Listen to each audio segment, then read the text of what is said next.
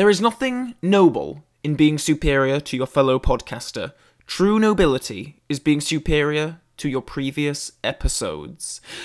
Hello and welcome to Diminishing Returns, where today we're going to be looking at Kingsman: The Secret Service, in anticipation of Kingsman: The Golden Circle. The first film went down very well with critics and audiences alike when it was first released a few years ago, but will Calvin, Alan and Sol think of it as dope? Well, keep listening to find out. This podcast contains spoilers for Kingsman: The Secret Service. Enjoy!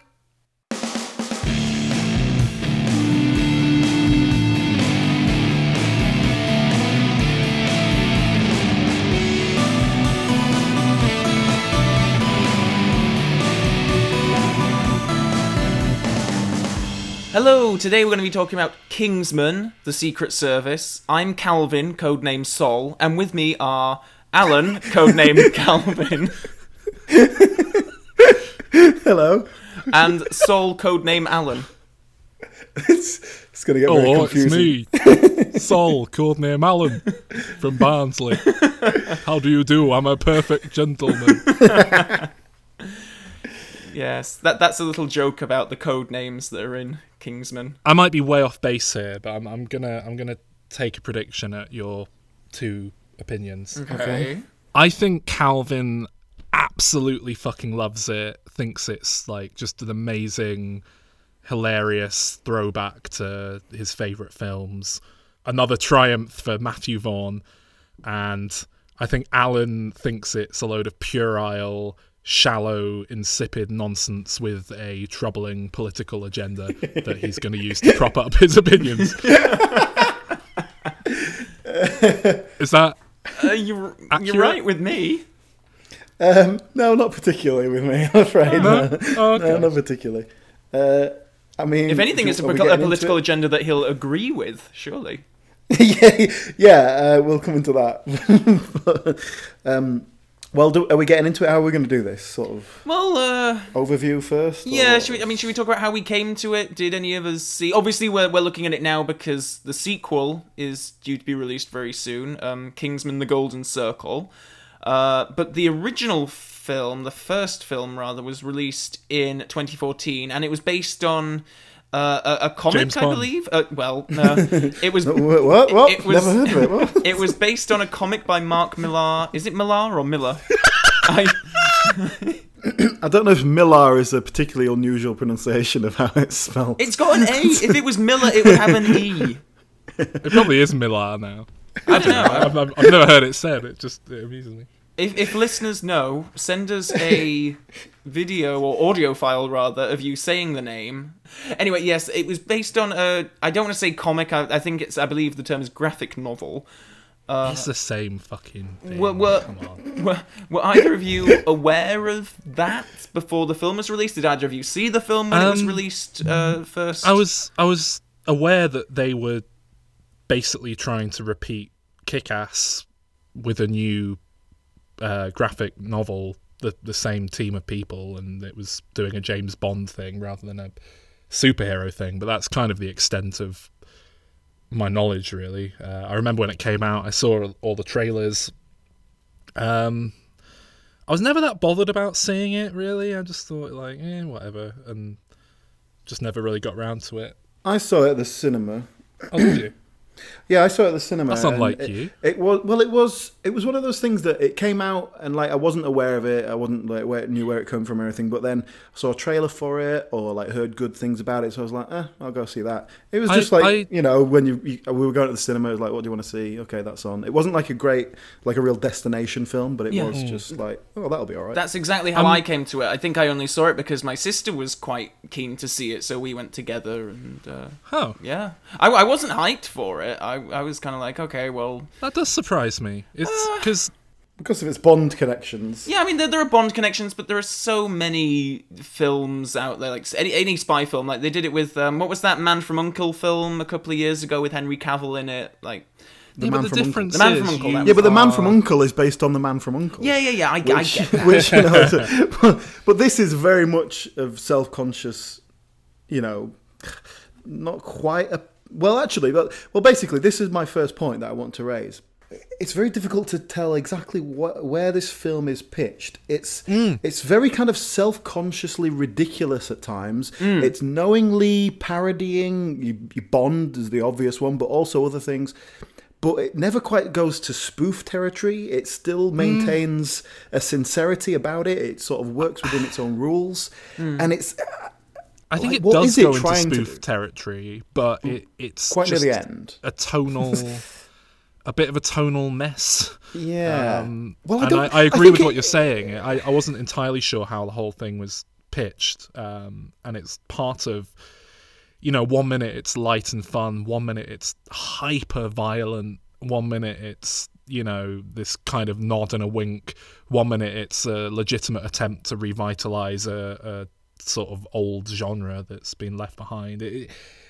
I never really knew what it was meant to be. For the most part. Even within its own story as well, you've got this kind of very old-fashioned setup with the gentleman spy, and then this kind of the young, scally urban lad who gets drawn into it. So even within the film itself, they're clashing the old-fashioned and the new, but then they're also doing that by using these, now fairly old-fashioned sort of James Bond type things, but then modernising them. And I'm not sure it quite all worked, and there's definitely a couple of elements that really jump out as not working. But generally speaking, I enjoyed it, and it's very watchable. As a general feeling, then, how did you guys take it? Did you enjoy it? I loved it for all the reasons that Sol outlined. I think it's a really nice throwback to if they were still making the kind of Roger Moore, James Bond type adventures today, it probably wouldn't look too dissimilar to this. I obviously like all the James Bond. It doesn't really spoof it so much as it lovingly homages in places and comments on it, and I really enjoy it. I think it's a great film. It is a full-blown comedy, though. I suppose it's more akin to something like Shaun of the Dead or Hot Fuzz, which aren't spoofs so much as they're comedies that happen to be set within the same. That's a really good genre. Yeah, I think this is to James Bond what probably Shaun of the Dead is to, I don't know, the George A. Romero. Yeah. Romero. Although I feel like that self-reference to your earlier joke. No, that was a genuine. I just can't pronounce anything today. God. But I do feel like that might sound like we're giving it too much praise, because I don't think it's that good. You don't think it's as good as the James Bond films that you don't like? No, it's not as good as Shaun of the Dead. Oh, right. You're saying that as a zombie fan, like knowing the little gags. I think Shaun of the Dead, not to get ahead of our Shaun of the Dead episode, but I think Shaun of the Dead is about as perfectly written a screenplay as you'll find. Masterfully directed, brilliantly crafted film, just on pretty much every regard. Kingsman is a fucking mess, frankly. I was surprised at how much I enjoyed it. I did like the film, but it's not without some serious flaws. I think it is one of those films that is enjoyable enough that you can kind of look over the cracks. Yeah, whereas exactly. if you get the film, which perhaps is what happened with Kick-Ass with me, if you just don't quite like the film enough, you start to pick up all those cracks and go, hey, look at this. Yeah. Whereas in this one, you go, it's okay, it's... Yeah, and when I was watching the film, I was seeing all these cracks and thinking, like, I was very aware that I could really go either way with it, to be honest, and there were things that were bugging me that could really wind me up, and I wouldn't enjoy it if I focused on them. But for the most part, it's a really solid, entertaining bit of fun. But you do kind of have to. Well, I guess it's the cliche, isn't it? You have to kind of turn your brain off and check your brain in at the door and all that. Maybe I don't know. Should we get into it and go through it? My first note actually is. I had no idea going in that Samuel L. Jackson was into it. Oh, really? Don't quite know how that had passed me by, so that was a nice surprise. He's a huge reason of why I love this. And apparently he talks in interviews about he took the part because he was like, he always wanted to play a Bond villain, but he's the kind of actor that he is. He's probably never actually going to be in a Bond film, given the kind of people that they go for now. So he was like, well, this is my only opportunity, really. And I think he plays it as a Bond villain, and I think he's kind of brilliant. He's comedic. He's more comedic than a Bond villain would ever normally be. Like, he's very squeamish about seeing violence and blood and all that kind of stuff. Which that's something that wound me up, because they set that up, and the second you see it, like, it's the second they set that up, you go, right, that's coming back in the final act as a gag where someone stabs him or he sees someone, that's going to pay off as a joke. But I thought it was going to come back more than once at the end. It does. It's like, is it? Yeah, When's it alluded to again? It's like when I'm going ahead again here, but when he shoots Colin Firth in the head, and he sort of like, people don't recognise this. It comes back a few times, and then when he actually dies, when he sees the violence inflicted on himself, he vomits after he dies. That's the payoff. They do give him just enough sort of character. He's like a very nouveau riche, and that clashes with this kind of old gentleman sort of style that he's part of their like lifestyle now.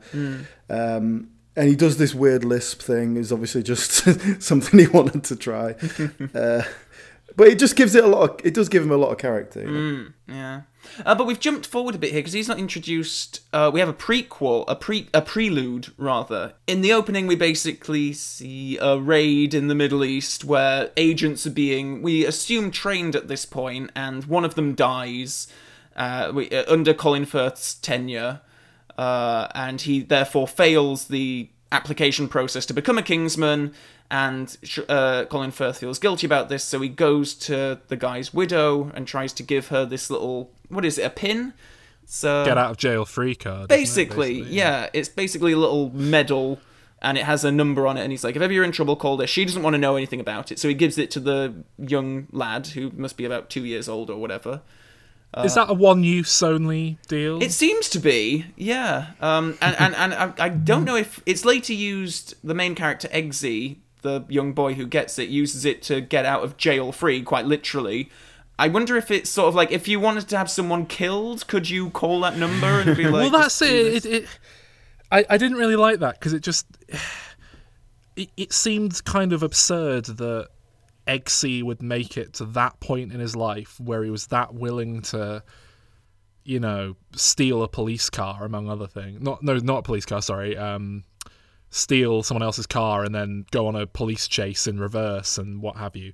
And he's never tried to use that number before. It just seemed a bit... Because we are introduced to Eggsy, and his mum apparently falls on hard times, and she's in an abusive three-way relationship, an early scene implies. And he's a chav, I want to say. Is that fair? Yeah. He is the stereotypical chav character, or rather, he comes from a cartoonish depiction of. Well, one of my notes here was the depiction of the working classes in this film is exactly how I think working class people are in Calvin's head.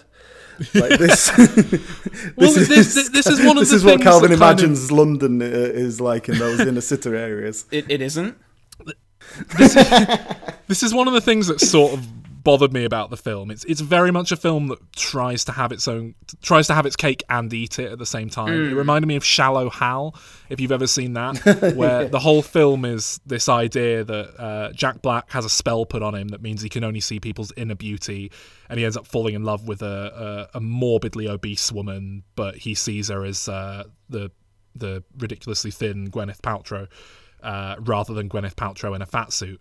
But along the way, the film's just 90 minutes of fat jokes, so that completely undermines its message, not to mention that their depiction of inner beauty is as skinny, thin people who are traditionally beautiful, and therefore they are reaffirming the idea of traditional beauty. Nothing about the film really works despite its best intentions, and there's a lot of that same thing in Kingsman, where they're clearly trying to say something about, the Eggsy's got pure. He's pure of heart and he rises above it, but the rest of the working class in this film are ludicrously cartoonishly portrayed. No, his mates are all right, and we are supposed to like his mum. She makes bad decisions, but Certainly when they start out in the prequel, they seem quite middle class, and it seems to be that the death of the father did that to his mum, and she sort of went off the rails again, a that's bit. exactly.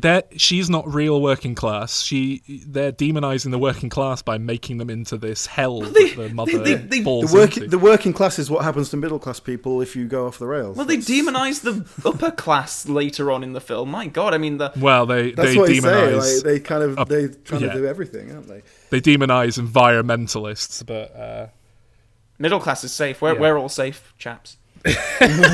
Anyway, but I think this class thing is very much it's an overt theme in the film, and I think it's best exemplified by the prejudice, I suppose, that Colin Firth's character receives when he wants to try and recruit Eggsy into the Kingsmen.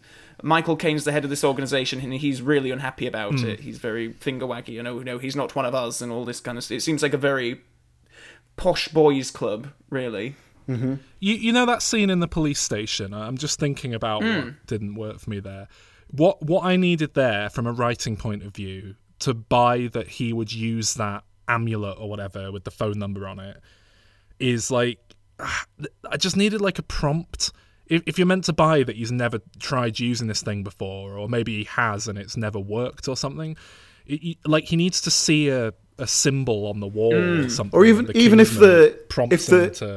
if the policeman had gone, oh, you're going to go to jail unless you've got a very powerful friend who can do you a favour. Yeah, as a kind of throwaway, jokey line. And then he's like, oh, hang on. No. Yeah. Something like that. Yeah, I agree. And for such a crucial... Because it's that moment that gets Eggsy and Colin Firth's character together. And it's a big moment. But in the middle of all this, we have a character played by Mark Hamill. Yes. Who Professor Who I James also had Arndt, no idea was... Who apparently, from my very basic research of the graphic novel, this character in the graphic novel is called Professor Mark Hamill.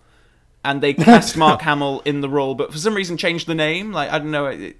I thought it would have been too self-conscious if they actually call him. Oh, I thought it would have been funny, but he's playing a character. He's doing an accent. I guess he was over in England when they filmed this, probably doing Star Wars or something. Anyway, we quickly find out that the Professor Mark Hamill has been kidnapped by Samuel L. Jackson and his henchwoman Gazelle, who is a young, attractive lady with swords for lower legs, which is very much a classic sort of Bond villain type.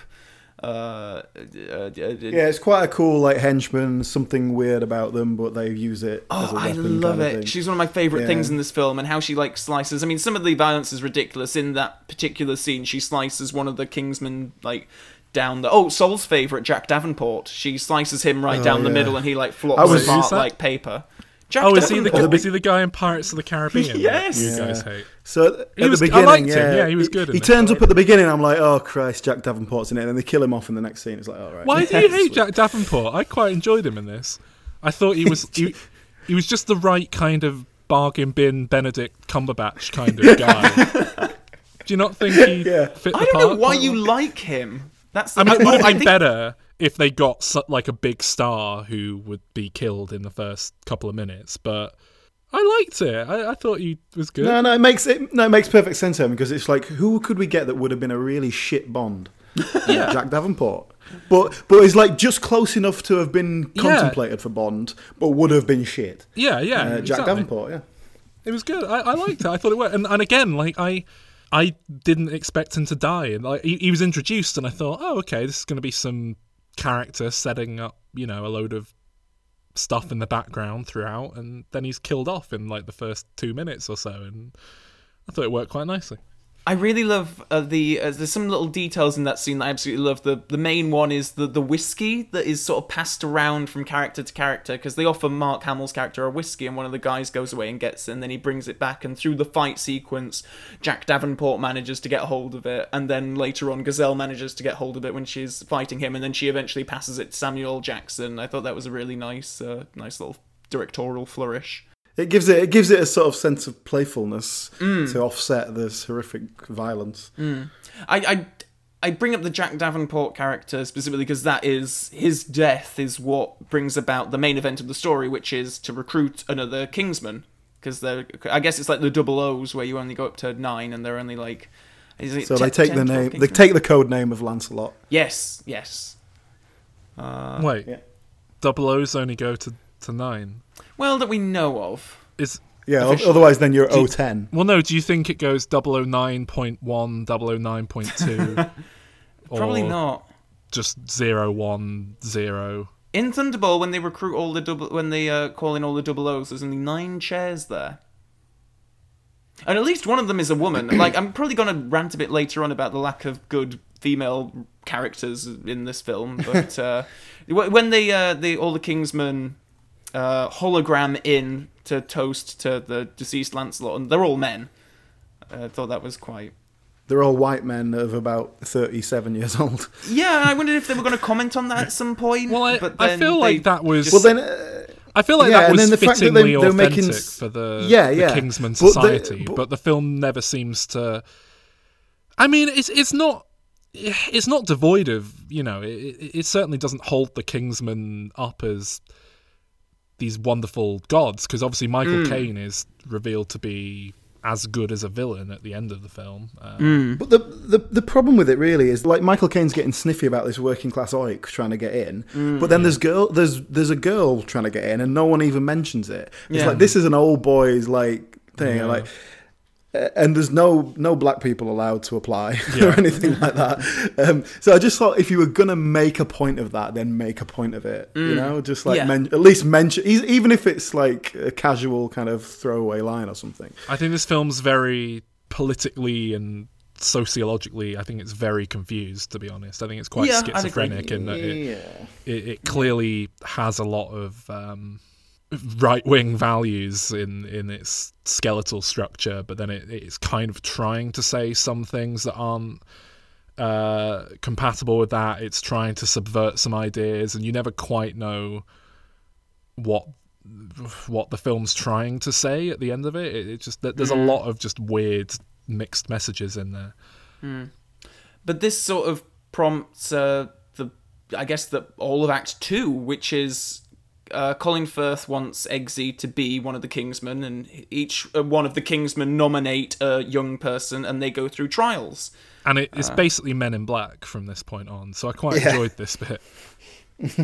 Yeah, this is the training bit were okay, and here we get the kind of upper class stereotypes, which are equally fatuous, True, and just completely and ridiculous as well. They just sort of take an instant like dislike to the guy for no obvious reason, just like posh people. Don't you see all those Oxford students like burning money in front of homeless people, and those young Tory people on message boards like going on about how to exterminate working class and people and chavs and stuff? I think it's quite accurate in some regards. I found it more unrealistic that they all knew to dismantle the shower, put it in the toilet to breathe when they're underwater, like an Eggsy didn't. In one of the trials where the room fills up with water and they have to. It's not like it's portrayed as if one of them happened to know and sort of shared the wealth. I think that is kind of generally the idea. He leads them, but I find that a lot more realistic than someone managing to punch through a pane of glass underwater. Which is basically impossible. I don't know what that was supposed to mean. Yeah, silly. Like, I thought he was going to find some little trick. It was like, the trick was going to be just go to the door and open it, and it that's just opens. What I thought when he said. I thought it was going to be the exact same thing from Men in Black. The fantastic scene in Men in Black when they're all trying to fill out the forms and they haven't got anything to write on, and everyone's struggling to write on these forms without a surface, and then Will Smith just gets up and pulls this table excruciatingly across the floor from the other side of the room to write on, and it shows that he's willing to think outside the box and blah blah blah blah blah. But it's not. But like, what the message of that should be is like sometimes common sense is what you need, and like he may not be like really well educated in the sort of spy world, but he's got brains. Whereas what actually the message is, and what this kind of carries on throughout the film is, if you can punch it, you'll be all right. As long as you can punch hard enough, you'll win. Exactly. That's what the film comes down to. And again, that's exactly what I'm saying with this film having weird mixed messages that don't quite feel as if it knows what it's trying to say. because that scene would be so much better if he had just gone and opened the door and that was the end of it, and everyone else had like rigged up some weird thing with the shower. Anyway, we have been introduced at this point to Mark Strong's character Yes. with the worst accent I've heard in a long while. It's very curious, isn't it? And inconsistent. Now what? Touch of Scottish, that's all. Yeah, a bit Scottish, bit American. I think it's meant to be Scottish, but why did they do that? Because I like Mark Strong, and Yeah. he would have been... There's no reason why he had to do an accent for the character. It doesn't really Yeah. add who anything. knows? It's to show the diversity in the Kingsman. The Scot, like he's Scottish. He's born Scottish, but then like went to university in England, and so he's the accent's slipping as he's got older, but it's still there. That's all. I mean, maybe it makes him come across a bit warmer and friendlier, and if he did it in his kind of normal way of speaking, he'd just be a bit too menacing. Possibly, yeah, because he's supposed to be. His character is Merlin, and he's basically the Q of the Kingsman. He's got all the gadgets and computers and figures out what they should do and all that. And then in that fight in the pub, we've missed the Oh yes, the first big kind of fight spectacle, which is something Matthew Vaughn revels in. oh I love that scene. It really annoyed me that Colin Firth strikes first, because Colin Firth just like throws a glass at the guy's head. That's the first physical attack. So, but he's not Han Solo. The whole point of Colin Firth is that he's a gentleman and a perfect gent, and he wouldn't dare act out of line. So he should wait to be attacked first. No, all those other men were making fun of him and being very ungentlemanly. They made fun of them. They made fun of him, so he throws a glass at the guy's head. They just wouldn't leave it alone. That's not the Sometimes behaviour of a perfect Sometimes you got to gentleman. make a preemptive strike, though. You know, you got to take. You can see the situation for what it is. You have to sort it out. Anyway, there's no mention of in the Kingsman that they don't make proactive attacks. In fact, they do all the time. So it seems completely in character. I love that scene. It's because Eggsy's, I guess, stepdad or mum's boyfriend or whatever, and his ruffian mates come to beat him up, and Colin Firth finishes his... Oh no, he doesn't get to finish his pint of Guinness until after the fight, but he's leaving, and then they're very rude to him, and he locks the Guinness pub door. as well. Yeah, he would drink that. Would he? It's Yeah, he's not gonna drink some kind of awful shit drink, Guinness. That's a working class drink. And Have you Colin seen the Firth price of strikes- Guinness? Foster's is a working class drink, or... Yeah, that's another load of awful swill. Colin Firth would drink like fancy scotch on the rocks, and Not in a pub like that, no. And he he'd wouldn't. have- No, little- he was being a man in a man's pub. Yeah. No, he wouldn't have drank the kind of scotch you'd get in a pub like that, which would probably be, what, Jameson's at best? I don't know. I really liked that. I really liked that detail. I thought that was actually really nice that he would drink Guinness, because that is the kind of thing where, yeah, you know what the quality is. It's probably going to be the same there as it would be in any other pub. my next note's about the dog. I think it's a nice idea. They have to train a dog. Blah blah blah. I fucking hate the test with the dog. Now I don't know if we're getting ahead of the film here, or if I should just go into it. Yeah, it doesn't make It any doesn't make sense. any does it? sense. That test could the test you, as far as I know, it makes just as much sense that you would pass that test by refusing the order and saying, Yeah, no, I will not by shoot saying an it's- innocent dog. I kept waiting for them to go, Unless there's you've some reason passed the to do it, test. yeah. We didn't want you to shoot an innocent dog. Colin Firth even says, when they confront Colin Firth about this later on, when Eggsy says, I'm not going to shoot a bloody dog, he says that the Kingsman will never take an innocent life for no reason. Like, he says something to that Yeah. effect. It's like, no, the test is to... He tries to say that as a demonstration of what the test is for. It's like, what? That doesn't. That's exactly the opposite. Of what Exactly. It doesn't make any sense unless all the dogs are like convict dogs that have committed heinous acts and mauled children that we didn't know about before they were given to the Kingsman. So that test, like, it just pissed me off because it makes no sense on any level. Thematically, it makes no sense. I don't Logically, understand. Of course it makes sense. It's like, yeah, it's supposed to show that they're willing to make any kind of sacrifice. Like, that you have a dog, a lovely little puppy that you raise for months, and then you... It's Well, there meant is to a show point. that The you point will is to follow show that blind orders for no reason. Yes, and that which you're isn't- beyond empathy. That you're not gonna sort of think, oh, you know, I'm gonna... But well, if put they'd empathy ahead of logic, and I'm going to do what is right for the okay, mission. if they'd said that as justification for it, maybe I would have gone with it. But Colin Firth, to justify it, says a I load think of it's very bullshit easy about to how they'll read that never in. take an innocent life, and the Kingsman's this wonderful organisation. I mean, and instead, they have to say that because after all that we've seen, we still have to like the Kingsmen as an organisation. Well, I don't, We basically. can't believe that people actually died. It's even like in the parachute test. They have this parachute test that's where they push them all out of a plane and they say, one of you doesn't have a parachute, you need to work it out. That's the They problem. do all have parachutes. Exactly, and that's the problem I have is that we're meant to still like the Kingsmen, but I see through the bullshit of this test, and I don't like them after this.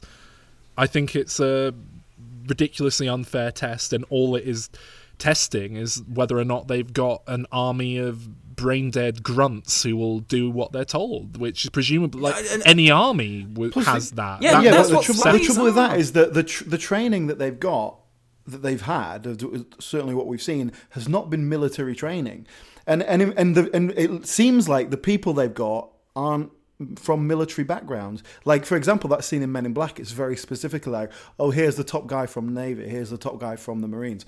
Whereas in this, it's just like, oh, here's some posh twat, like, I know his dad. So I've decided to try and recruit him. But why would they have any kind of knowledge that would make them fit for the position? Well, again, it works if it's a critique of, high society, but...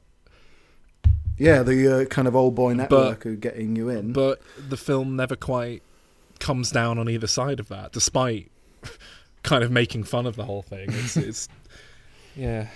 Oh, and also, by the way, if you shot a dog with a blank in the face at point blank, you'd probably kill it anyway. Just for the record. So definitely wouldn't like it. I think you'd certainly blind it if you shot it in the face from a few centimeters away, like he was going to. I thought it would have been good if like he went to shoot it and it was a blank, and then he thinks it's a misfire, so he just beats it to death with the butt of the gun, just to make sure the job's been done. And like, yes, well done, you're a Kingsman. I've made a note here. So going back to our Resident Evil episode. Oh, God. Well, for those who haven't heard it, I hate with a passion the Resident Evil films. I think they're horrendously badly crafted, badly directed, just tacky in how they're put together. Calvin says they are basically good action direction on show. Good, like that's kind of the cool action.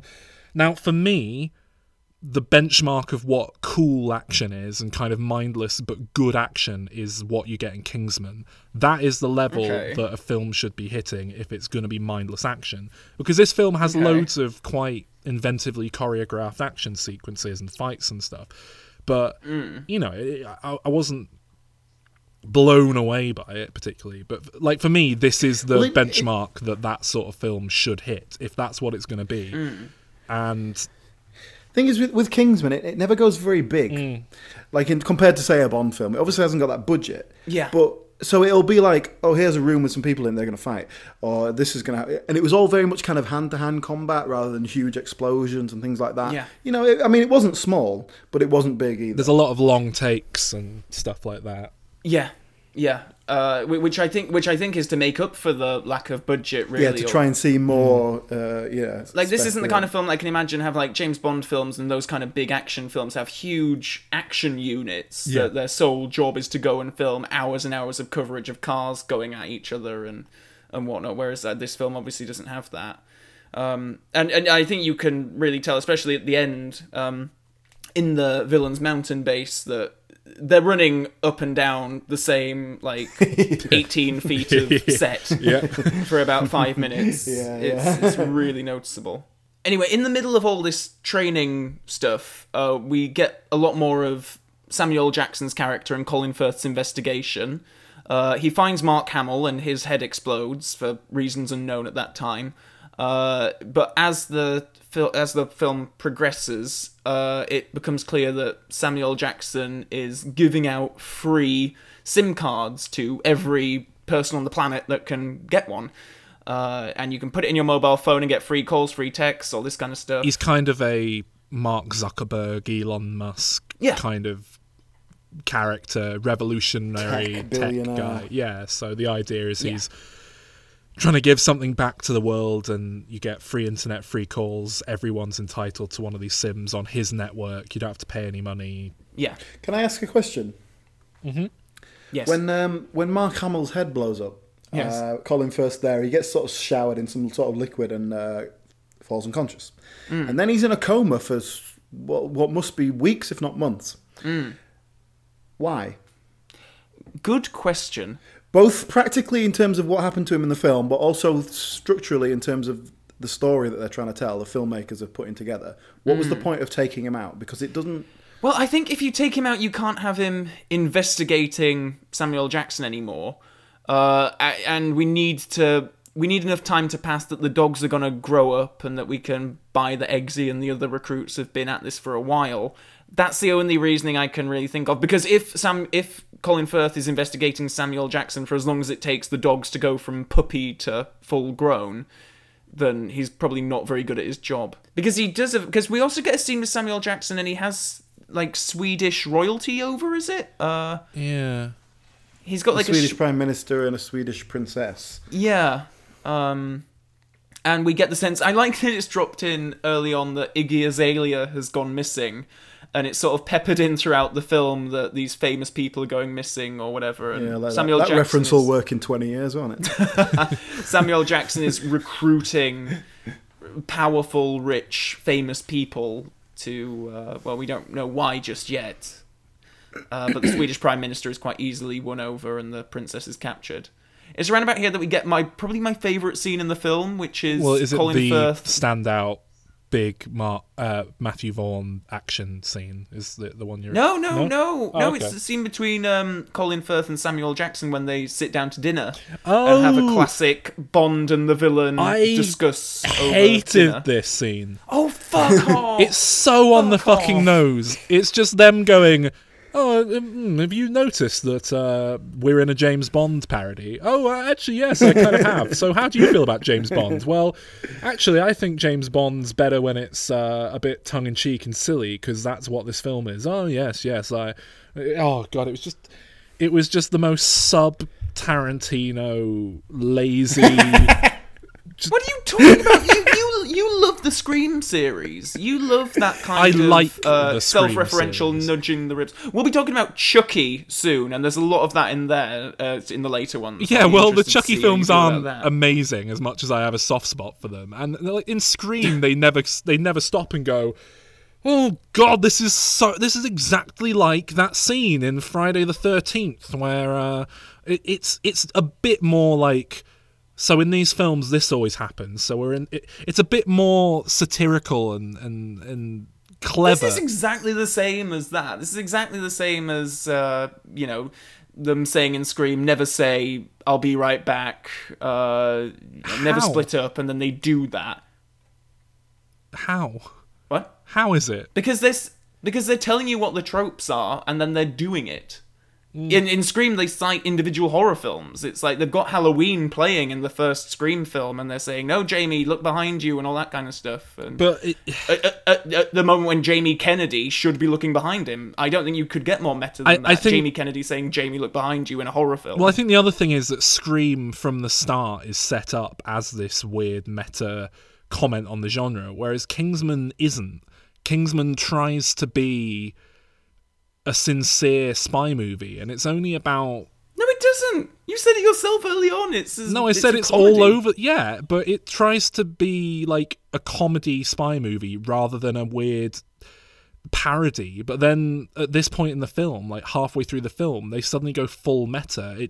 If Eggsy had been a film student, like, and had been going on about it from the start, like, oh, I know how to do... Like, it's just the fact that it kind of comes out... Not out of nowhere, but it's again, it just added to how tonally inconsistent the film felt. I did like that he served McDonald's. I don't think... I love that bit as well. He has those, McDonald's under the fancy cloches? Cloche? Them silver things that food goes in. Anyway, no, I love that scene. It's my absolute favourite scene in the film. And my favourite dialogue is when Samuel Jackson talks about how he always wanted to be James Bond, and Colin Firth says he always wanted to be one of the villains, and I think it's really nice. I think you're wrong, Sol. I think you're wrong. Well, I've got a note here that I hate this, quotes, "This is just like James Bond" dialogue, but I think that's a different scene later on. Is there a point where someone says, "This is just like James Bond"? Because it's after the Freebird sequence in my... Oh, you know what it is? It's after the Freebird sequence when it's Colin Firth's final scene. That's when they say goes, it. "Oh yeah, this is the point where I explain my plan and you escape." I hated that as well. It's like, give the audience some fucking credit. We know what you're doing. You don't have to spell it out for us as you do it.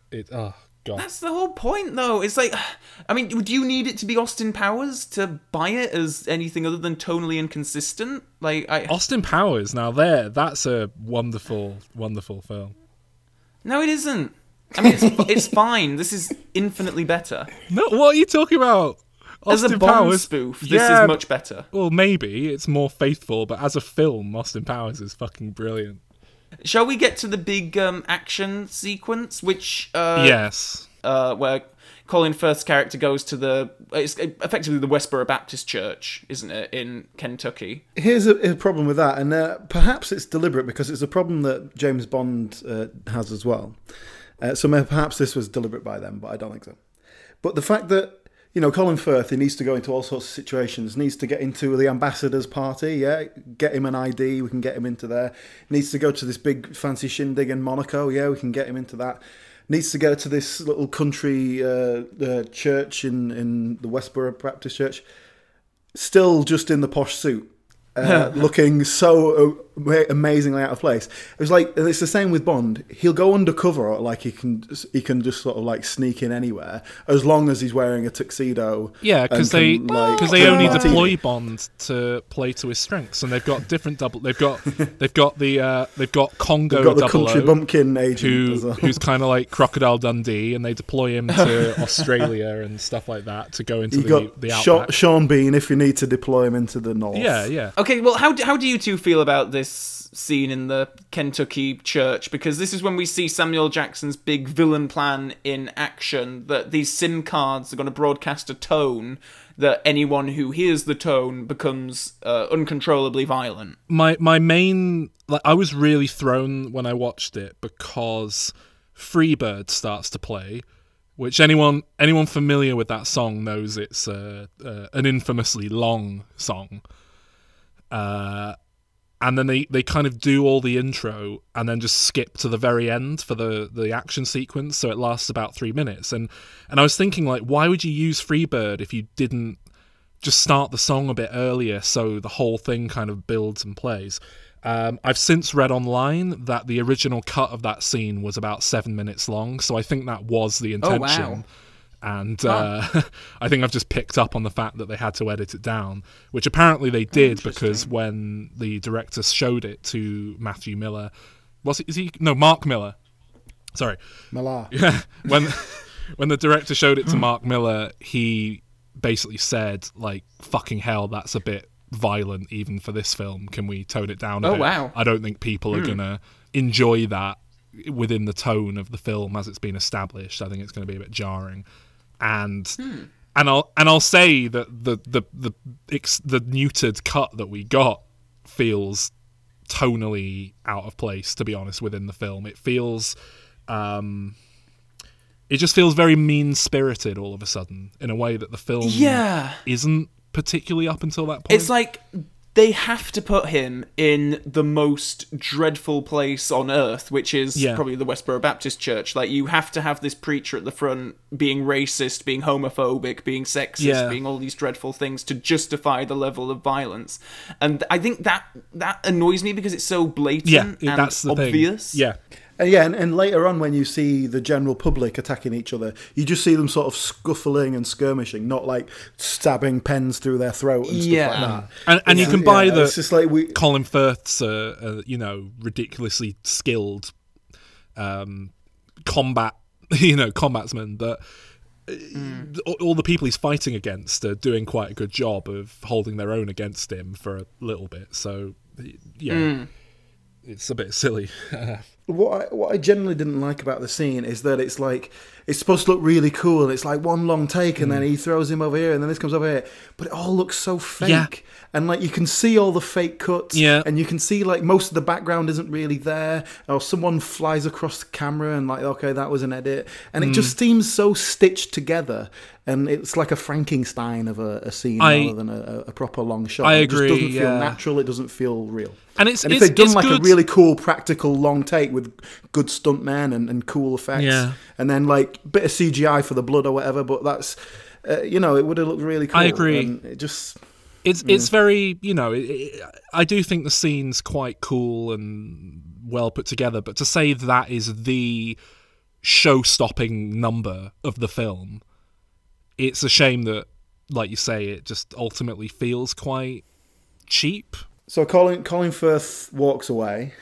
He survives the melee, walks out the door, and there's Samuel L. Jackson. Now, I think this is perhaps the reason why I don't like the scene earlier. I think maybe the scene earlier isn't that bad, and it is just this where they outright say, hey, this is just like James Bond. And now you know what really threw me here?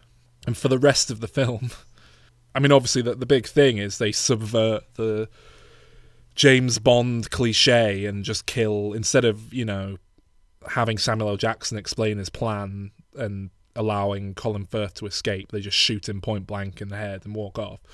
But I've seen the trailers for Kingsman 2. Yeah. So going into this film, that I was not expecting that.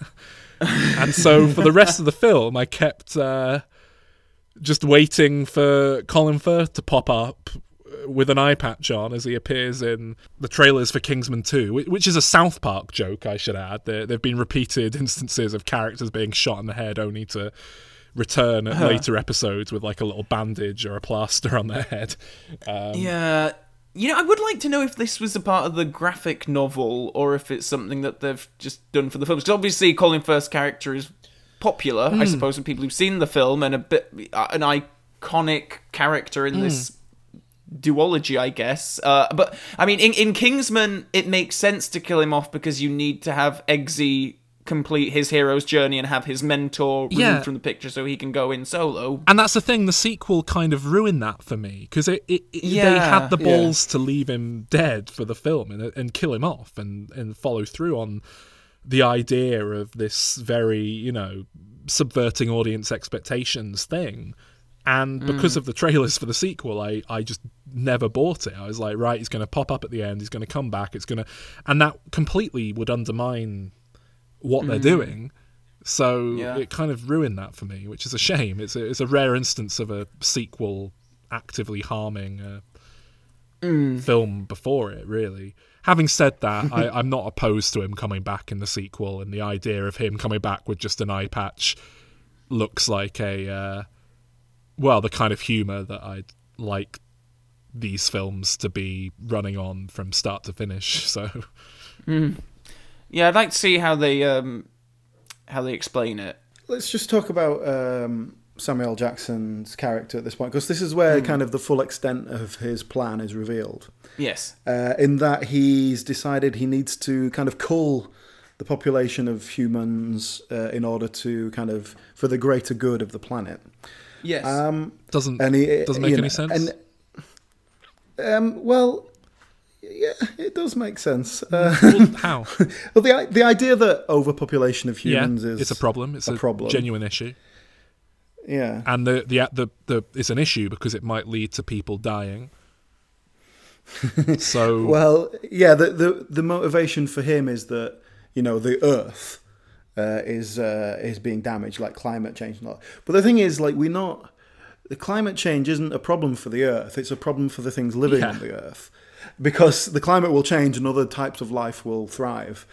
So it doesn't quite make sense. There's easier ways to... I mean, God, if you're going to get these microchips, like, into every... Like, just... Can't you just fry their brains like the other chips can do? Like, couldn't you just fry everyone really quickly? Couldn't you? I don't know. Well, no. I mean, you wouldn't be able to just put it in the... I mean, the thing with the chips is that it's put in your brain. If you're part of Samuel L. Jackson's selected group of survivors, which is mainly rich and famous people, then you get it implanted in your head. Whereas the mobile phones are just SIM cards that send out waves. Yeah, I don't think his plan made much sense, to be honest. Well, it's like any Bond villain's plan doesn't really make all that much sense. Well, Most of them. Well, but I think the kind of concept it works. I quite like the idea of trying to kill most of the world's population. It's kind of a cool motivation. It's the same in that last Da Vinci Code film, Inferno. The bad guy in that was basically trying to cull humanity. I mean, It's like Moonraker, the villain. I think it annoys me because Tries to. I'm totally on board with trying to lower the world's population because it's a genuine issue that like we're probably going to see the effects of within our lifetime. There's better ways to go about it. You incentivize contraception and things like that. You don't. He doesn't have the time for that. Couldn't he just make... He wants it now. He's impatient. He's very rich, and couldn't he just wants his... make a chip that sterilizes everyone with like radiation or something? It'll take far too long. Saying that, cleaning up after everyone's done killing each other would probably take a while. Yeah, and he doesn't want to see any remnants of what's happened. Yeah. That's what he's got his bunker for. Yes. Anyway, we get a scene where we find out that Michael Caine is actually in on the whole thing as well. Oh yes. For a leader of a master spy organization, you would think he would have done something about that scar behind his ear that obviously indicates that he's had one of the implants put in. One of my favourite lines in the film is, he offers Eggsy a poison that was set up earlier that's like activated remotely at a time that suits the person that feeds it to the other person.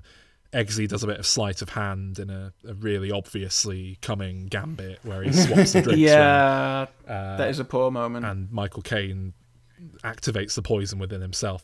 But then we get the wonderful bit of Michael Caine just going full-blown Cockney. As he says, "You dirty little fucking prick." It's fantastic.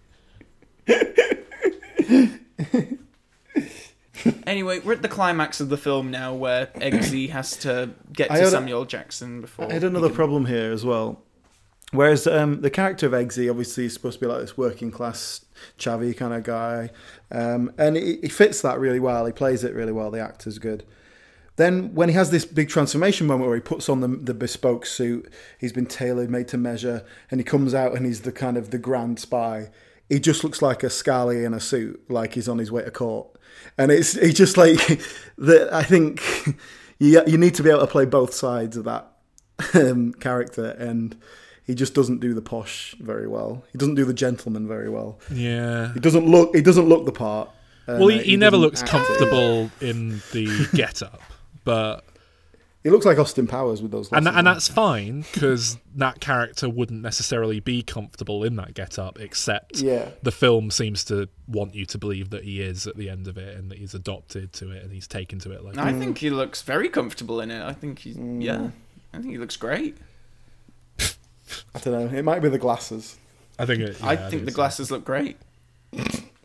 Anyway, so Samuel L. Jackson triggers the chips, doesn't he? And everyone goes mad, trying to kill everyone around the world. And we see Eggsy's mother, just to give us a little insight into the kind of human, you know, because we can't comprehend carnage on a mass scale. We can only deal with it on a one-on-one basis, apparently. What? What are you talking? Yeah, obviously they're gonna give us some like personal investment for Eggsy. Like, it's not bad enough that the entire world is gonna kill each other. Like, yeah, of course they're gonna try and make it personal to him, and that his mum is gonna kill his young baby toddler sister. Yeah, I know. Why are you getting upset about it? I'm just explaining. I'm explaining the mechanics of the screenplay. You were explaining it with a certain snideness, which I did not care for, to the defense of the screenwriters. No, you know, I don't have a problem with it. I'm just pointing out how it's been put together. Okay. So do you want to know what my issue is with this scene? Because the scene is they phone up the mum and they tell her, put the little girl in the bathroom and lock the door and throw away the key, or throw it under so you can't get to her, keep her away from you to keep her safe. And she is remarkably on board with this and does exactly as they say immediately without needing to be convinced, really. Now, what's your problem, Calvin? What do you think my problem is? Is it that the SIM card isn't affecting the baby? Yes. Why wasn't the little girl trying to kill the mum from the other side? Yeah, no, I agree. I agree. That would have been pretty funny. She should have hacked through the door and done Here's Johnny, and then got a toothbrush to the eye from the little girl. I agree. I think that would have been brilliant. So there's a lot of action in this end bit. I would call it good action, apart from the very obvious set limitations. And the big palace where Samuel Jackson's leading the party, that all looks really cool. Yeah, it does. It's a really nice old school Bond villain lair, and all these rich people. I really wish they'd have gotten some actual famous people cameos in this bit, because the idea is that all these celebrities and politicians and whatnot are congregating around here. Well, there's an analog for Obama in there. It's obviously not him, but I mean... But I know what you mean. But I mean, it did seem like maybe Iggy Azalea or whatever her name is should have actually turned up at some point. That's exactly what I thought was going to happen. Joanna Lumley just wandering around. I guess it's a hard sell for an actor if it's you're going to cameo and you're playing yourself and basically but you're just in the background. There's no after having agreed to this plan to murder everyone. I'll tell you who'd do it is Charlie Sheen. Anyone who would have been exactly Tom Charlie Arnold. Sheen, Paris Hilton. Tom Arnold. Where did you drag him from? No, but he cameoed in that Nightmare on Elm Street film. Is he even Roseanne. alive? Tom Arnold also wasn't he in that Simpsons episode on the spaceship of awful celebrities who is sent into space? It. Yes. That must be what made me think of him. Yeah. So, yeah, I mean, but anyone of that ilk, anyone Paris Hilton, the Situation, Mr. Situation, whatever he's called, Snooki, they'd all be there. They'd all be up for that. I don't think they'd understand that it was making fun of them. They'd be willing to have no dialogue and just in the background for an appearance fee.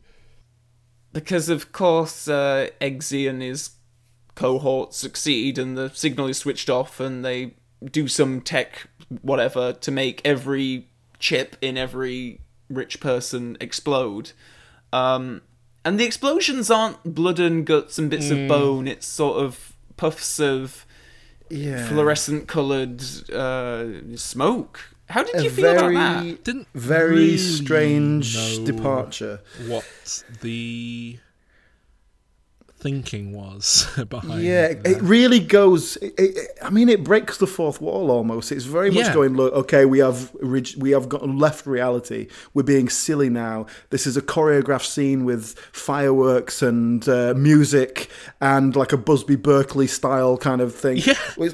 I don't know what it hoped to achieve with that. I'm not... And it just completely shifts the tone of the whole film. And it I agree. It shifts it in a way that isn't remotely James Bond and doesn't evoke the old James Bond films. It shifts it in a way that's just weird. And it doesn't look great. It looks very fake and artificial and weird. So it's... I wouldn't mind that if the joke was good enough, but it just seems a bit... like, I don't really get it. So I don't really... I think I would have gone with it had it been an obvious, like, we want it to be a PG-13 movie, we can't show this kind of violence, let's just do it this way. But because they've made a point of showing horrific violence that's it, throughout it's the film... It's a very violent film in places. Yeah. And both in terms of, you know, showing blood and guts, but also in terms of just how malicious it can be. So, yeah, it's very weird. Yeah, all those, you know, when they're running around the two corridors that they've got and they're being chased by the goons, basically. Yes. That is classic Bond, because they were literally got shot at from 3 feet away and never got hit. those guys cannot aim. Yeah. But he's got cool gadgets. He's got like a bulletproof umbrella. And I love the gadgets in this film. Oh, they can hit the umbrella. They just can't hit him when he takes it down. Yeah, I mean, I don't mind. But yeah, Eggsy succeeds. The villains are killed. Yeah, he stabs Samuel L. Jackson, and I wish the vomit thing had played off a bit better, because it is just he gets stabbed through the chest. He looks down, he sees blood, he throws up, he dies, and it should have been something more elaborate. It should have been like he's stood on the edge of like the precipice of a cliff. And he's like about to lose balance, and he's just about to regain balance. And then he looks down, sees the blood, and the vomit like projects him off the edge or something. It should have it just felt like it needed to be a little bit more important than it was, because they'd made such a big thing of setting it up. I think that would have really worked. As it is, I think it's a fine just running gag. It was fine. It just felt like a bit of an anticlimax, really. And so then we have a really uncomfortable bit with Eggsy and the princess. I guess we have it before this, but also at the end, where he basically says, like, I'll let you out of this capture, this confinement, in return for sexual favours. No, he doesn't. He says he wants a kiss. He says, give me a kiss or I won't let you out. No, he says, can I have a kiss if I save you? I've always wanted to kiss a princess. And then she says, you can do me up the bum. Yeah, like, what was that about? Well, the thing is, the way he goes, oh, well, if I let you out, you're going to give me a kiss. It's supposed to be kind of playful. It just doesn't work. It just comes across as and then to kind of try and get away. Knobhead. Yeah. It's like, now is not the time, It could work, perhaps, if a different character maybe else. I it think would have worked better on if paper she'd it probably said, seemed okay. Fuck off, you creepy little shit. And then he'd like gone to let her out. And then she was like, right, well, do you want to do me in the bum then? But even that, like, it just, I don't know. It's just such Why would that have worked better? Because he's not as creepy and, I don't know. It wouldn't work. He's asking for an innocent. He's like being like Super Mario. It's just he just wants to. Now is not the time to be. Yeah, it's just really inappropriate timing because she's scared for her life. Exactly. She knows that there's a bad guy plotting to destroy the population of the world. He's abusing a position of power, and I'm trying. She's offering it to him. She's not like. Oh no! Yeah, by the end, she could just accept a kiss. Yeah, fine, do that, and then I'll. No, but she says, "Let me out," and he goes, "If I get you out of here, will you give me a kiss?" She doesn't know. If she says no, for all she knows, he's going to go, right, well, fuck you then, and walk off. So she's in a position where. Oh come on! He does it playfully. It's fine. I think you're going to read so much into this. No, as well. I mean, I must admit, Calvin, I agree. I think it's supposed to be playful, and it doesn't really work. And it just. I think it creepy. Feels the fact very that then dated she then goes in a way that might have played in one of the old James Bond films that they're aping, but doesn't play in this day and age, and just comes across a bit unpleasantly, and the fact that she then goes, she's like, "Oh, why don't you do me up the butt?" That's just and then puerile. He does.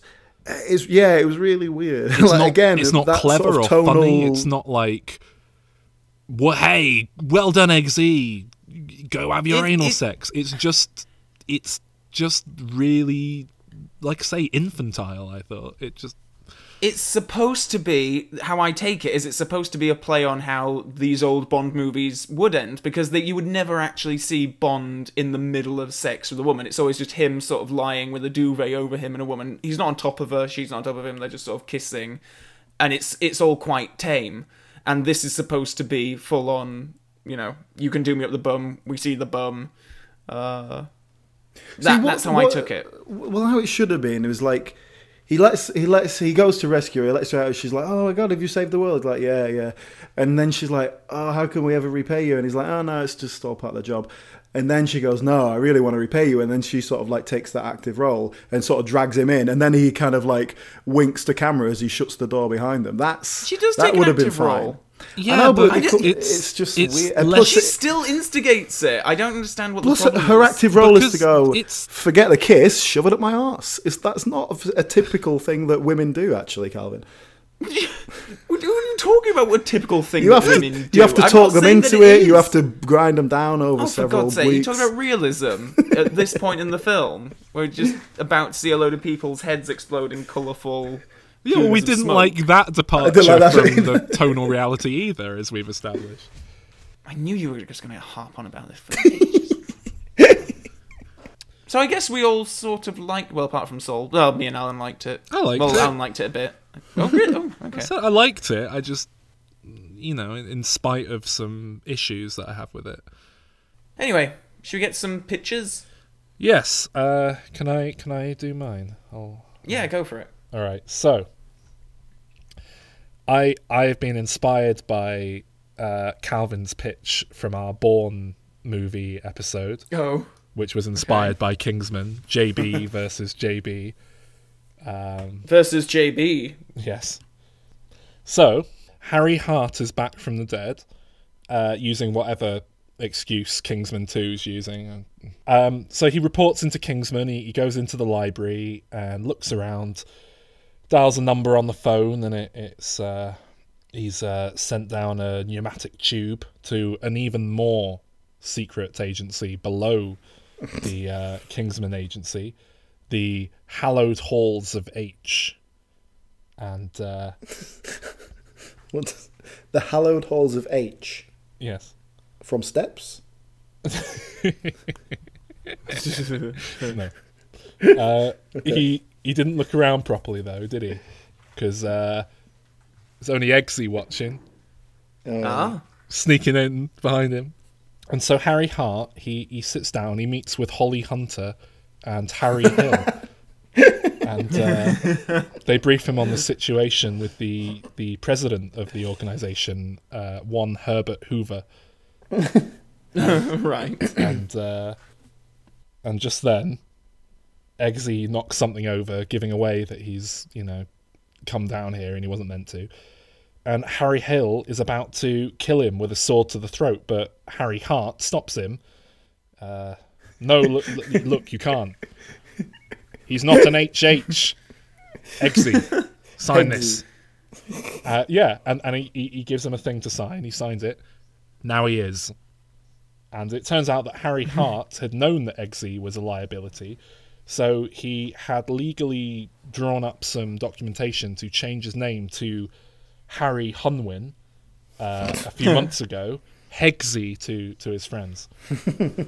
So they brief Heggsy on the Hallowed Halls of H, an organisation bankrolled by the combined forces of Howard Hughes and Hugh Hefner to maintain order amongst those with alliterating names beginning with H.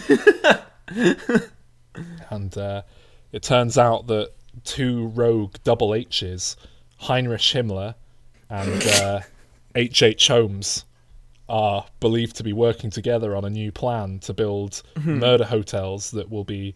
Who's H.H. Holmes? I don't know who that is. He was an infamous serial killer, and he built a big elaborate hotel, and he kept firing the architect halfway through the job, so that he was the only person completely aware of the building's layout.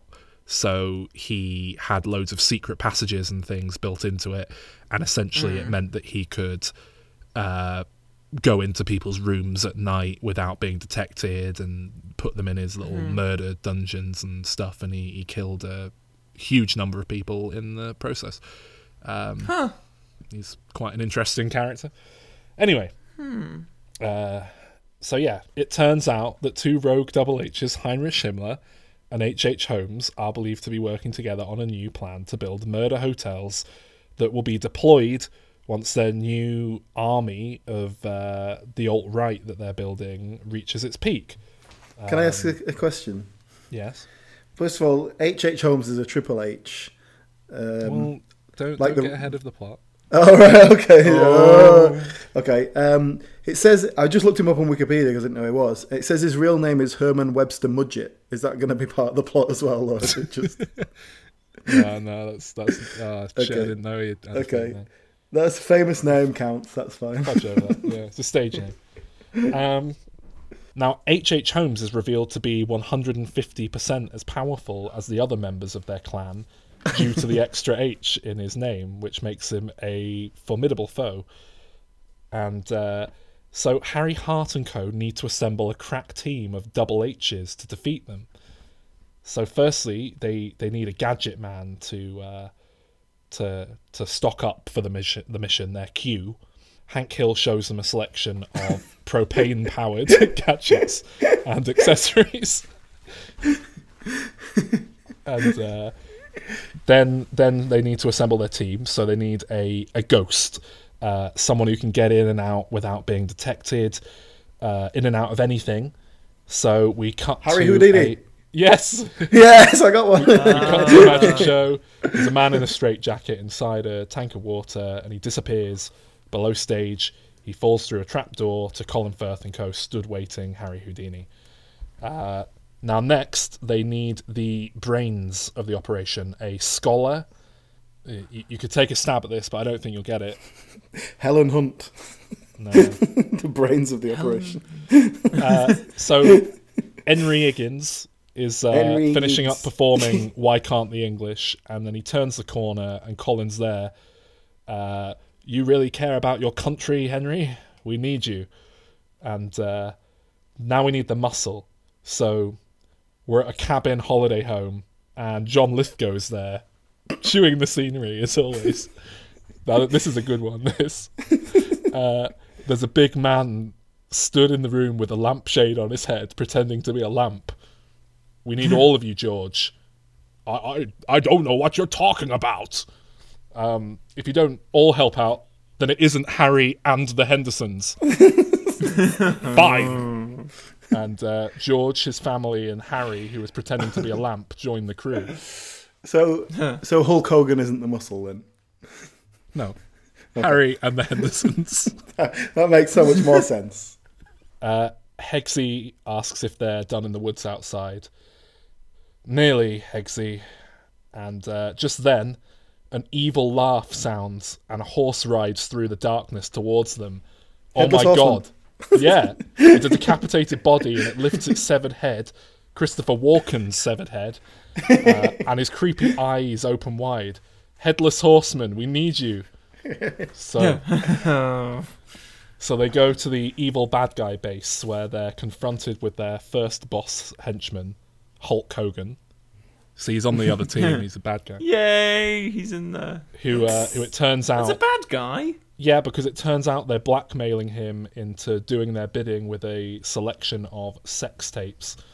And they explain in great self-indulgent detail they got them from Spectre in 1963.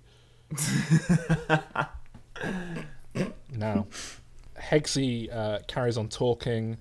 Oh, did you ever see that Bond movie? They say like, oh, that's just like From Russia with Love. And then Hegsey goes, oh yeah, did you ever see that James Bond movie, JB versus JB? It was proper shit. And then they carry on and move on to the next bunch of bad guys. They fight. There's a load of cool action stuff. They beat Himmler and H.H. Holmes. He's built secret passageways into all of the lair, so he proves more elusive. Think we'd go down so easily? He shouts over the intercom. I have a surprise up my sleeve. And he hits a red button and an alarm sounds and something's being released. The Hounds of Hell. No. Is it? No. Any other ideas? Triple H. The ultimate H weapon, HH weapon. The H The bomb. Hulk? What, the hidden credible Hulk? So, Horrid Henry springs into battle with a slingshot and stink bombs and a load of other shit that he stole from Dennis the Menace. He proves a formidable foe, grabbing the horseman's head and kicking it off the cliff like a football, causing the horse to ride blinded into the Hendersons family and off the cliff too, taking them all out except for John Lithgow. They see a rocket being launched and split off, this time sending Hegsey to stop it from triggering the hotel murder protocol through its satellite, leaving everyone else to fight more waves of henchmen. Hank Hill, who's now on the plane, he's the only one left to take on Holmes and rushes after him. Eventually, he corners him, but Holmes has a flamethrower, and he shoots it at Hank, but the thing fails to light and fire properly. Gasoline? It's not propane. You need to use propane! And he throws a propane bomb at Holmes and runs for cover, using the techniques he learned playing American football in his youth. And the day is saved, but on the way out of the compound, they run into Iggy Azalea, or whatever she's called. Oh. Who's been in the plane. You may have won this battle, but the war has just begun, she says, as a helicopter emblazoned with the initials II flies above them, picking her up and carrying her to safety, and that sets up the sequel of HH versus II. I mean, I. I don't want to be. I don't want to completely ruin your plot or anything, but do you know how to spell Iggy Azalea? No? Well, Azalea starts with an A. Oh, no. All right. There aren't any other ones with I, are there? Well, if you know a celebrity with alliterative initials II, please It's call broader in than on 07246. Celebrity, historical figure, fictional character. Anything. I'll take really, anything. classed as a name. I mean, we accepted Headless Horseman, so. Harry and the Hendersons. Well, I complained a bit about the lack of good female characters in Kingsman, and this looks to be somewhat rectified in the next one. They've got Julianne Moore and Halle Berry. Queen's women. Oh, damn it, yes. Inspired by the recent news that Hollywood is remaking Lord of the Expendables. Rings, but with an all-female cast. Expendables, that's quite good, actually. I need to sneak past That me. is actually really good. I think that's what they're calling it, isn't it? They're making a female Oh. Expendables. I'm afraid. Oh, I thought you'd just come up with that off the top No, of your I'm head. afraid I okay. can't take- That's pretty good. Anyway, none of this is relevant to my pitch. Okay, Well, well, Well, it is kind of, I suppose. what anyway, about Lord of the Flies? Let's talk about that. I think you said Lord of the Rings there, Calvin, but Lord of Did I say Lord of the Rings? Yeah, you did. so?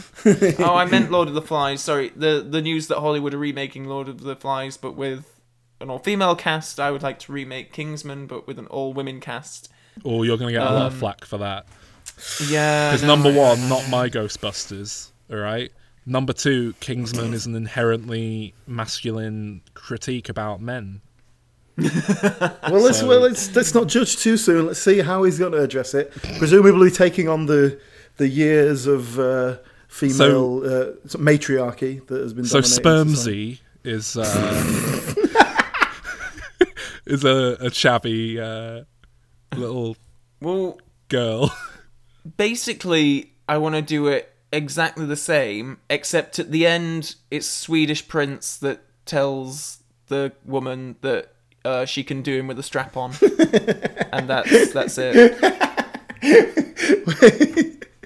Do you use the term pegging, or is that too niche for... No, you can do that. We have to. I think that's we we have to address other issues in the film that would change if you were making them into women? Nah, that's the only one. So, Alan, what's your pitch for a Kingsman sequel? Okay. If we're doing this as a direct sequel to Kingsman, so what actually happens at the end of Kingsman? They trigger the electrical bomb thing, whatever it is, in everyone's heads, and so kill. Bitch Day Afternoon. Yeah, and then What? It's a female dog. Yeah, we got Yes. it. So Merlin triggers all the implants. So all these people die, and we know this is a huge proportion of like the leaders of the world and important people that are just taken out just like that. Boom. So obviously that's going to have like an impact on the world, and so that's what the sequel will be dealing with, because like the economy would collapse and there'd be civil unrest everywhere because like leaders and royal families have been torn apart and all that sort of thing. So I'm going to set up my villain first of all, okay? So, from all this unrest, an unlikely leader starts to sort of crop up. There's a man named Zachariah, who is from an Amish background, and he sees the recent events as a message from God, warning against the dangers of globalization and modern technology, of course, because, that's what it was all about. Now, I haven't done a lot of research into the Amish, so I'm really just basing this on pop culture references of Amish. But I think that's okay because they won't see it. Because obviously they're not allowed to watch it. And even if they do hear about it, they'll just turn the other cheek anyway. So I don't think we need to worry about that.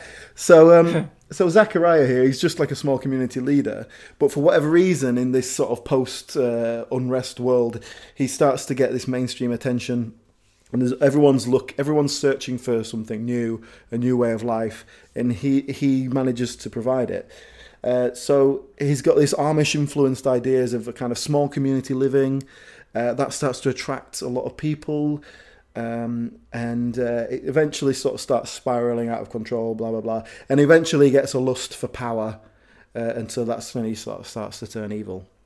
And now as a kind of Bond villain type thing, he can have a cool henchman, and so instead of having the legs that are blades, because he's Amish, so his Amish henchman can be like, he's just got like, instead of an arm, he's got like a huge wooden club or something that he just sort of like smacks people with. Okay, so that's the villain. We'll sort of intersperse all this story, setting that up, but then also have to deal with the Kingsmen and their rebuilding. So in that first film, we see that Merlin takes charge and takes Lancelot and Eggsy to deal with the bad guy. It doesn't take any other Kingsmen, so I think we have to assume that they were all killed because they were in with Arthur and they'd been turned, and so they were killed at some point, or at least they couldn't be trusted, whatever. So it's basically just the three of them now, and they have to rebuild the whole thing. They decide to rebuild it, but because these two agencies they're young people, they're much more liberal minded than their kind of old fashioned forebears, and so they want to bring the Kingsmen into the 21st century. So first thing they do, they rebrand themselves as the King's People, and instead of using the Knights of the Round Table as their code names, they want to take their names from a source that represents a much more utopian idea, Star Trek. So Merlin becomes Spock, Eggsy is Chekhov, and then they suggest Lancelot should be Uhura, but she doesn't. She thinks it's sexist if they insist she's the female character. Can they get given tribbles No. as part of their training? Oh yeah, they have to raise a tribble from. Yeah. So she thinks it's sexist to suggest that she would have to be the female code name, and anyway it'd be whitewashing, so she can't be Uhura. So instead she becomes Sulu. Okay, so the rest of the film is just Still whitewashing. Is yeah, that but a joke? it doesn't make sense. That's the. I mean, it's a philosophy that we're sort of half sticking to. It's fine. So then they have to find all their other recruits and things to fill up the team. Most importantly, of course, they have to find a Kirk. And so what they do is that Merlin Spock, he finds this guy who used to be an agent and then retired. And they go, oh yeah, he's very good. We're going to bring him back into the fold. He can be our new leader, and he will be played by Daniel Craig in a kind of fuck you Bond kind of role. he's finally just sick of it, so he's going to start taking the piss out of it. Anyway, so yeah, blah blah blah, plot. They end up, they end up having to have this big confrontation with this guy who is preaching ideas of communism and non-individualism, and we can't have that. So the big twist, though, as they approach for the big final battle, when they get there, Zachariah, the villain, he's set up this kind of electromagnetic distortion field that means their electronic equipment doesn't work. And so that's the kind of nice little gimmicky twist for the end. It has to be like a non-technological fight, and that throws them into chaos. They have to kind of relearn everything they know and come up with a new plan. And the new plan is basically punch everything, the good old-fashioned way. They'll just plow through everything with their fists. And so then you can have a big showdown where Kirk and Chekhov they fight a load of Amish people. So like all the goons are just Amish people. That'd be funny. If they can incorporate Amish type things, I would love like that. Buggies, like pitchforks and butter barns. churns or something. I don't know. Yeah, and so there, that's it. They fight them. Eventually, they get to Zachariah. The final villain. They manage to stop him by making him examine the actions he's taken, and he realizes that he's been taken over by pride, which is a terrible sin for the Amish. And so ashamed, he decides to submit himself to God's will for punishment. He decides he's going to jump off a building, and if God wants him to survive and approves of what he's doing, he'll find some way to save him. And of course, he just smashes into the ground. And I think that'd be a nice point for him to turn into like a giant firework that goes off with a synchronized musical score. For something. And then, of course, when that happens, all his followers see this as an act of God, as it completely defies all known earthly laws. And that convinces them to continue fighting. And so then they have to murder them all. The end. The ending is the massacring of all Amish people. Well, that was good fun. Good spirited discussion, followed by interesting takes on sequels. Classic diminishing returns. Shall we stop it there? Let's just get out while we still can.